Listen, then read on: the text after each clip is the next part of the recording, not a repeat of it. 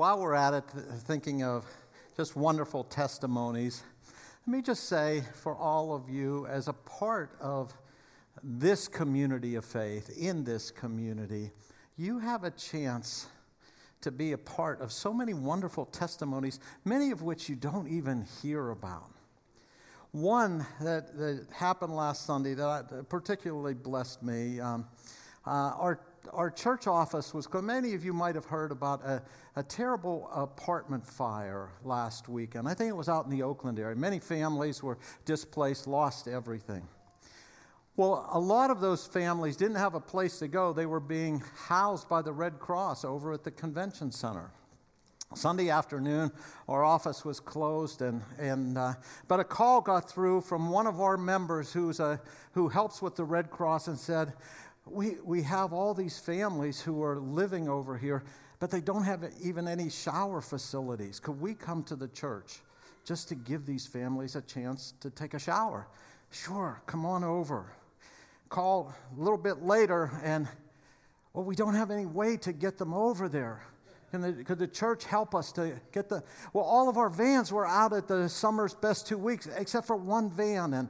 And just quickly, volunteers came together to get the vans and to host the folks, and they came over here. And later in the week, we thought that a lot of those families were going to be housed here because the convention center didn't have room, but it turned out they found other housing arrangements. But those are the kinds of things that happen just by being light in this community, and you're all a part of it. So I just thank you for being a part of that and being a part of what God is doing here.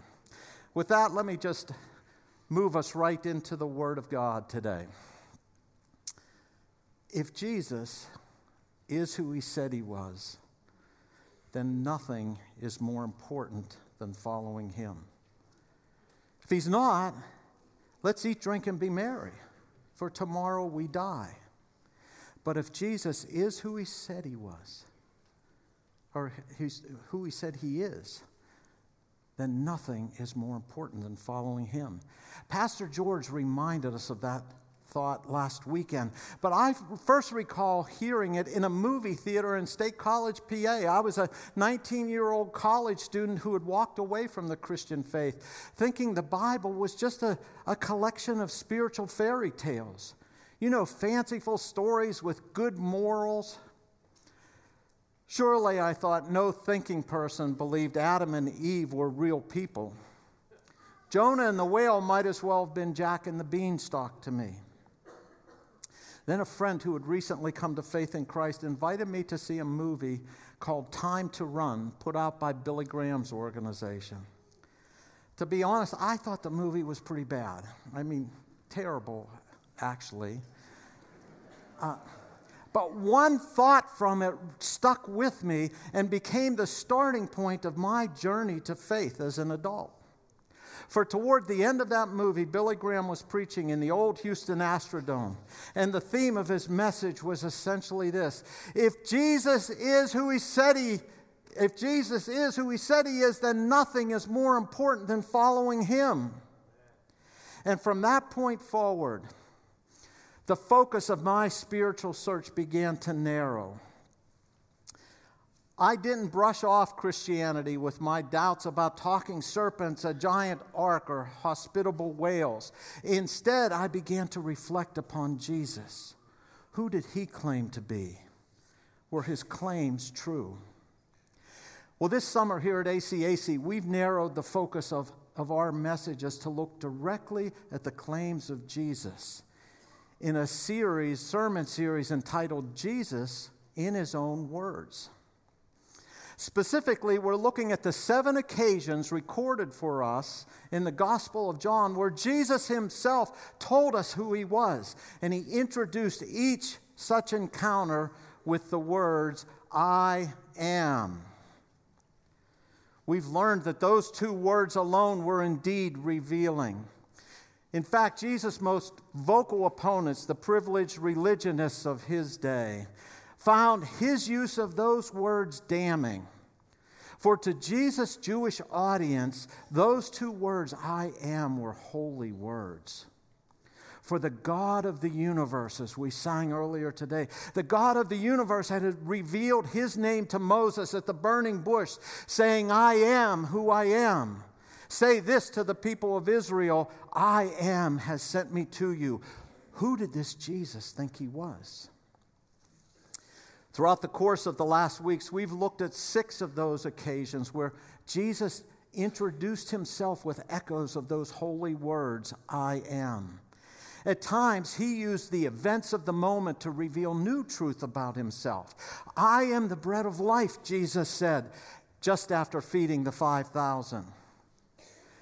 I am the resurrection and the life, he proclaimed, as he prepared to call his dead friend Lazarus out of the tomb. At other times, Jesus drew upon images and themes that would be familiar to his audience: the good shepherd and the doorway to the sheepfold, the true vine and the light of the world. On each of these occasions, he made profound claims about who he was and why he mattered. And so today we come to the last of the 7 I am statements of Jesus. Not chronologically, mind you, for his teaching, I am the true vine, actually occurs 1 chapter later in John's gospel.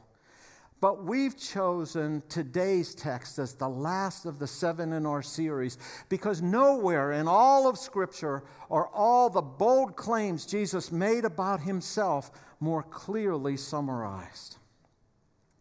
Would you turn with me today to the Gospel of John, chapter 14? We'll read from verses 1 through 6. As we begin this passage, Jesus is speaking to his disciples. He said this, "Let not your hearts be troubled. Believe in God, believe also in me. In my Father's house are many rooms. If it were not so, would I have told you that I go to prepare a place for you?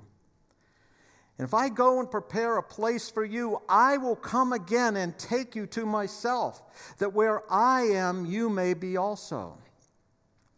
And you know the way to where I am going." Thomas said to him, "Lord, we don't know where you're going. How can we know the way?" And Jesus said to him, "I am the way and the truth and the life. No one comes to the Father except through me." I've chosen as the title of today's message, "The Boldest Claim of All." Would you look to the Lord with me in prayer? Heavenly Father, today in these moments, we want to hear from you. And so, Lord, I pray that you would use my words. And Lord, by your Spirit, empower them to speak your word to the hearts of your people, that your word might find good soil and a place to grow. Let your word might change the lives of people in this room. And I ask this in Jesus' name and for his glory. Amen. As we seek together to understand and apply these words of Jesus that they might become life-giving to us, may the Lord be with you. Simple words are the best clothing for the largest truths. So observed 19th century English pastor Alexander MacLaren. Simple words are the best clothing for the largest truths. There's perhaps no better example of this principle at work than the words of Jesus as recorded in the text we read earlier. For here we find Jesus announcing the very largest of spiritual truths, clothed in the ever so simplest of words. I am the way and the truth and the life. No one comes to the Father except through me. But if it was the boldest of claims, it came for Jesus at the darkest of times. For on the night he spoke these words, we find Jesus huddled with his disciples in the upper room, knowing that the next hours would bring his betrayal and arrest and humiliation and unspeakable suffering and ultimately death on Calvary's cross. But Jesus wasn't distracted by his own troubles. There was so much his disciples still needed to learn. And so as the evening began, Jesus humbled himself, and taking on the role of a household servant, he washed his followers' feet. You should do likewise, he challenged them. And then as they sat together at the table, he broke the bread. This is my body broken for you. The wine followed. This is the new covenant in my blood. What was going on here? His disciples must have been thinking. But the bombshells just kept coming. One of you will betray me. What you are going to do quickly, he said to Judas as he dismissed him from the room. And talk of betrayal was followed by a prediction of denial, by Peter no less, the bravest and boldest among them. Truly, truly, I say to you, Peter, the rooster will not crow until you have denied me 3 times. But that wasn't even the worst of it. Little children, Jesus said, yet a little while I am with you. You will seek me, and just as I said to the Jews, so now I say to you, where I am going, you cannot come. Was Jesus abandoning them? They had followed him for 3 years. They had left everything to be at his side. Betrayal, denial, and now departure. Jesus was leaving, and he was leaving them behind. Imagine you're one of Jesus' disciples in that moment. Is your head spinning with conflicted thoughts? I mean, the tension in the room had to be so thick you could cut it with a knife. And that's the moment where we pick up our story today in John chapter 14. Let's read again verse 1. Let not your hearts be troubled, Jesus said. Believe in God, believe also in me. Please don't miss this simple point. Let not your hearts be troubled. Even in his darkest hour, it wasn't his own troubled heart that most concerned Jesus, but the troubled hearts of those he loved. In just a few short hours, the Lord's personal anguish would be so great that he would sweat drops of blood. But here in the upper room, he was mindful of the troubled state of his disciples. So let me ask, is your heart troubled today? Are you going through some stressful experience? Maybe a lost job or a fractured relationship or the pain of grieving the death of a friend or loved one. Have you recently received a grim health report that's left you reeling or maybe even despairing of life itself? Is your heart troubled for wayward kids or aging parents? These words of Jesus may be for you today. Don't let your heart be troubled. Believe in God. Believe also in me. Dear one, don't let anyone or anything, including the lies of the enemy of your soul, ever convince you that Jesus is too preoccupied with other things to care about your troubled heart. He promised, I will never leave you or forsake you. He's an ever-present help in time of trouble. But Jesus did more than just notice their angst. For his words of comfort offered on that night have helped to quiet the troubled hearts of his followers ever since. Let's read on. In my Father's house are many rooms. If it were not so, would I have told you that I go to prepare a place for you? And if I go and prepare a place for you, I will come again and take you to myself, that where I am, you may be also. Now, we could camp out for the rest of our time here together this morning and never even get to the boldest claim of all. For the promise of a place made ready for you in the Father's house is a safe harbor in all of life's storms, but only for those who can see through the clouds of the present into eternity. Brothers and sisters, heaven is a place, not an idea. It's a sweet place. It's the kind of place you want to get to. Jesus spoke of it in such a familiar way. In my Father's house, there are lots and lots of rooms.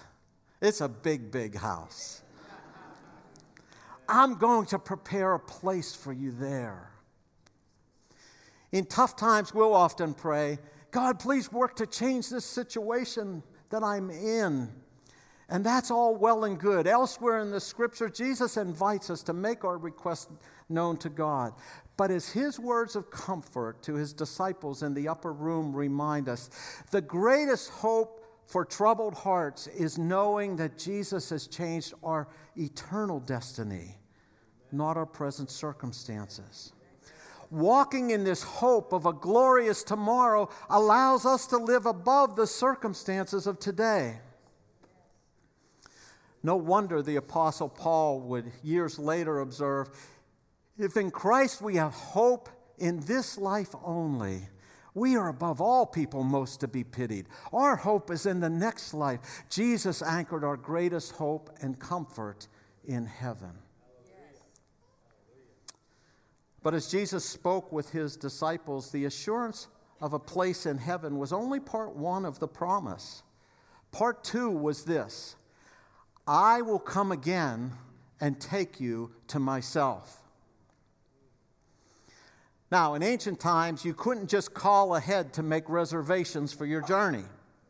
So wealthy travelers would often send a servant called a forerunner ahead to prepare the place for them to stay. And once the place had been prepared, the servant would then return and lead his master back to that place. Jesus is our forerunner, brothers and sisters. The servant king has gone ahead of his followers, not merely to prepare a physical place, a physical dwelling for us in glory, but to prepare the way spiritually by offering his own blood for our sins in the courts of heaven. Hebrews 9, 11, and 12. Jesus went to heaven as our forerunner, not only to make the reservations, he went ahead of us to pay the bill. We were out to dinner recently with our young adult kids, and they turned to Lynn and me and said, let us pay the bill. I didn't know those words were in their vocabulary. Listen, Jesus, our forerunner, paid the bill. He paid the debt in heaven we could never afford to pay. And he's coming back to take us where he is. Forget this idea of human history going on and on and on in endless cycles, circle of life kind of thing. All of history, the scriptures teach us, moving toward a great climactic moment. And in that moment, in the twinkling of an eye, Jesus will come again. He'll put an end to all sin and rebellion against God. He'll right every wrong, and he will take with them all those who look forward to his appearing. He'll take them to his Father's house. Oh, what a day that's going to be. So in that scene in the upper room, Jesus looked to calm the troubled hearts of his disciples with a view of the future that took them beyond his imminent departure to a glorious heavenly reunion. Can you even imagine? I'm thinking 5-star doesn't even begin to do justice to this heavenly destination. We need a whole new rating scale. We'll use something like 5 Galaxy or something. And Jesus said, and you know the way to where I am going. At this point, the ever-pragmatic and ever-pessimistic Thomas spoke up. He said, Lord, we don't know where you're going. How can we know the way? Now, most of you are aware that Thomas came by his nickname, Doubting Thomas, the old-fashioned way. He earned it. But I'm so glad Thomas's doubts are recorded for us in Scripture, because they serve to remind us there's a big difference between doubt and unbelief. One looks at the unknowns of this life and says, God, I don't understand. The other sees the very same evidence and scoffs, surely there is no God. There's a big difference. John the Baptist doubted. Following his arrest by King Herod, he sent word to Jesus to ask, are you the one who is to come, or shall we look for another? Matthew 11. Jesus responded by calling him the greatest person ever born. Here in the upper room, Thomas doubted, and it opened the door for Jesus' boldest claim of all. God is big enough to handle your doubts, dear brother or sister. Go ahead and speak them. Tell him. He knows your every thought anyhow. But let your doubt be a traveling companion of faith like that of the prophet Habakkuk, who wrote, though the fig tree should not blossom, nor fruit be on the vines, yet I will rejoice in the Lord. All of which brings us to the boldest claim of all. One of those large gospel truths that Jesus was able to clothe in such simple words. Now let's review. Disciples, don't let your hearts be troubled, Jesus said. I'm going to prepare a place for you in my Father's house, and I'll come again to take you there. But Lord, said Thomas, we don't know where you're going. How can we know the way? I am the way, and the truth, and the life. No one comes to the Father except through me. Could Jesus make it any more clear than that? You can't find your way to God by following a rule book. Only Jesus is the way. You can't get there by repeating sacred prayers. Only Jesus is the way. Good works aren't your ticket into heaven, because only Jesus is the way. Contemplation and meditation won't get you there. Only Jesus is the way. Going to church or mosque or synagogue or temple isn't enough, because only Jesus is the way. The way to God is through a divine person. His name is Jesus. Jesus is the only authorized revelation of God to man and the only acceptable representation of man to God. When he died on the cross, Jesus bridged the gap between God and man, and he's the only one who can lead sinful men and women into the presence of God without fear or shame. There's no other way. No one comes to the Father except through him. But that sounds so intolerant. You Christians talk like such haters, thinking heaven excludes everyone who doesn't believe like you. Take that up with Jesus. Those are his words, not ours. Your problem isn't with Christians, it's with Jesus.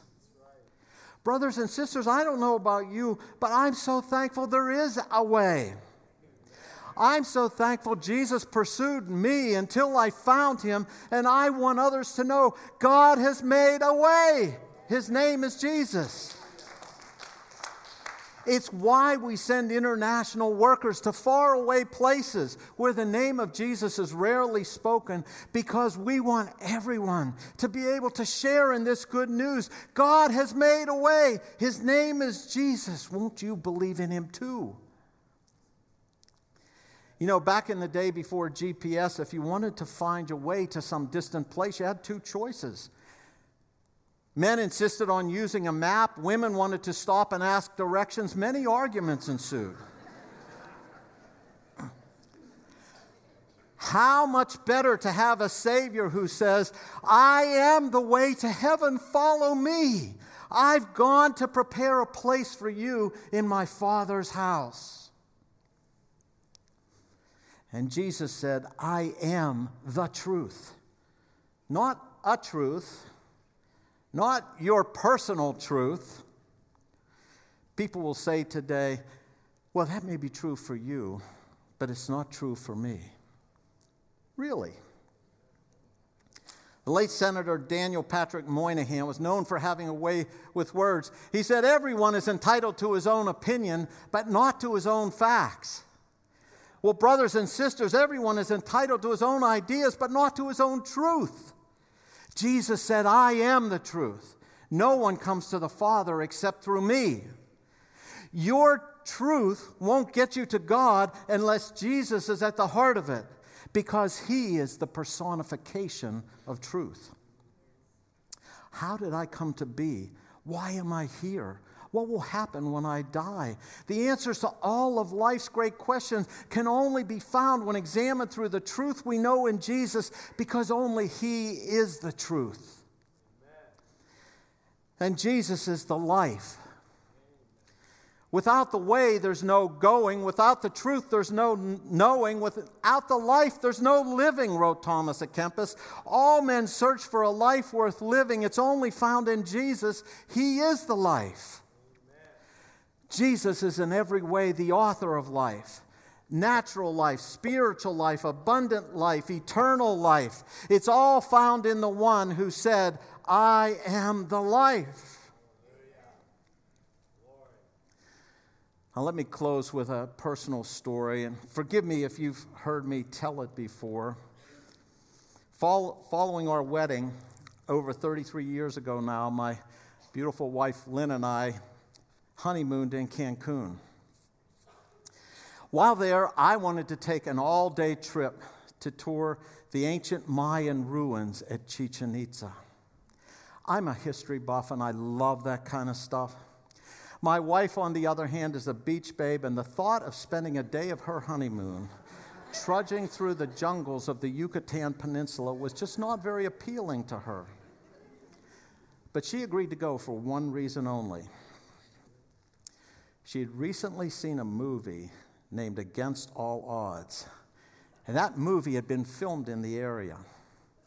And one scene in the movie was a romantic encounter between the lead characters, Jeff Bridges and Rachel Ward, that had actually been filmed in Chichen Itza in a place called the Steam Room.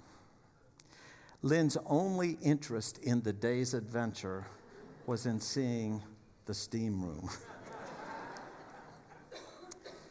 Well, it was about 3 hours on a bus to get there, and we joined a tour group of about 40, walking around square miles of these ancient ruins. And our guide was wonderful. He explained to us Mayan culture and civilization and went into great detail about the significance of each site along the tour. I was in my glory.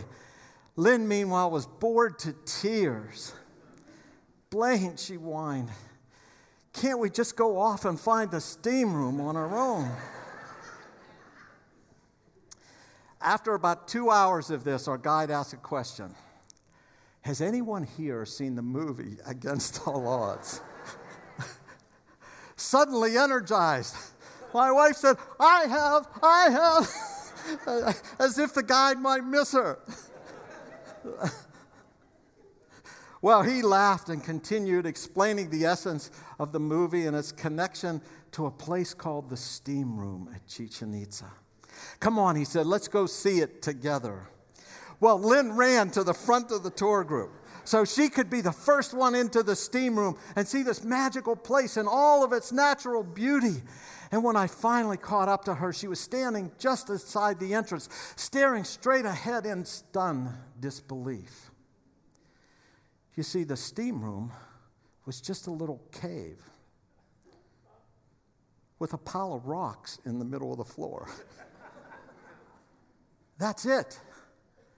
No steam, no glamour, no nothing, just a pile of rocks. Whatever they had done with that scene in the movie had all been a grand Hollywood illusion. The reality was you'd be hard-pressed to find a less romantical place in all of Mexico. This is it, Lynn said. This is what I gave up a day on the beach in Cancun to see. So disheartened was my new bride that on the bus ride home, I don't think she said a word to me. Now, the point is, I don't think she'll say a word to me when I get home today.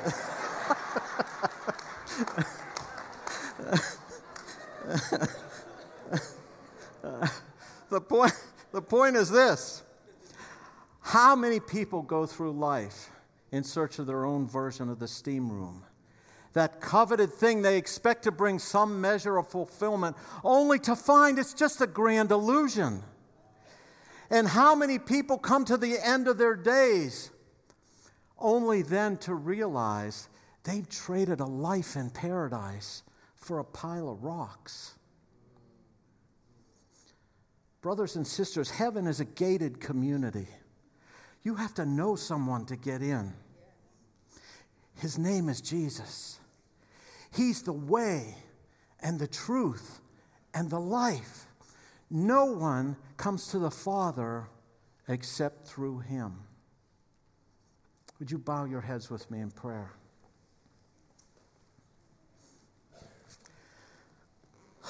Today there may be some in this room who've wanted to be right with God, and you've been trying to get there through all kinds of ways. Today you've heard. You only go there. You only get there. The only way to the Father is through Jesus. I want to invite you to come in the way that he said we had to come. Jesus said, "Believe in me." I want to invite you to do that, to take a step to believe in him. And so at your chairs, all of our heads are bowed. I just pray, I ask you to erect an altar of prayer there at your prayer, and in your own words, say something like this: God, today I have heard that Jesus is the only way. I want to give my heart to him. Today I want to put my faith and trust in Jesus, that he's paid the price for my sin by his death on the cross, that he's made a way for me to have a place prepared for me in your house in heaven, that he's made a way for me to have eternal life. And so today I put my faith and trust in Jesus, and I accept him as my Savior and my Lord. And I thank you today that you've made a place for me. And we all together pray this in Jesus' name. Amen.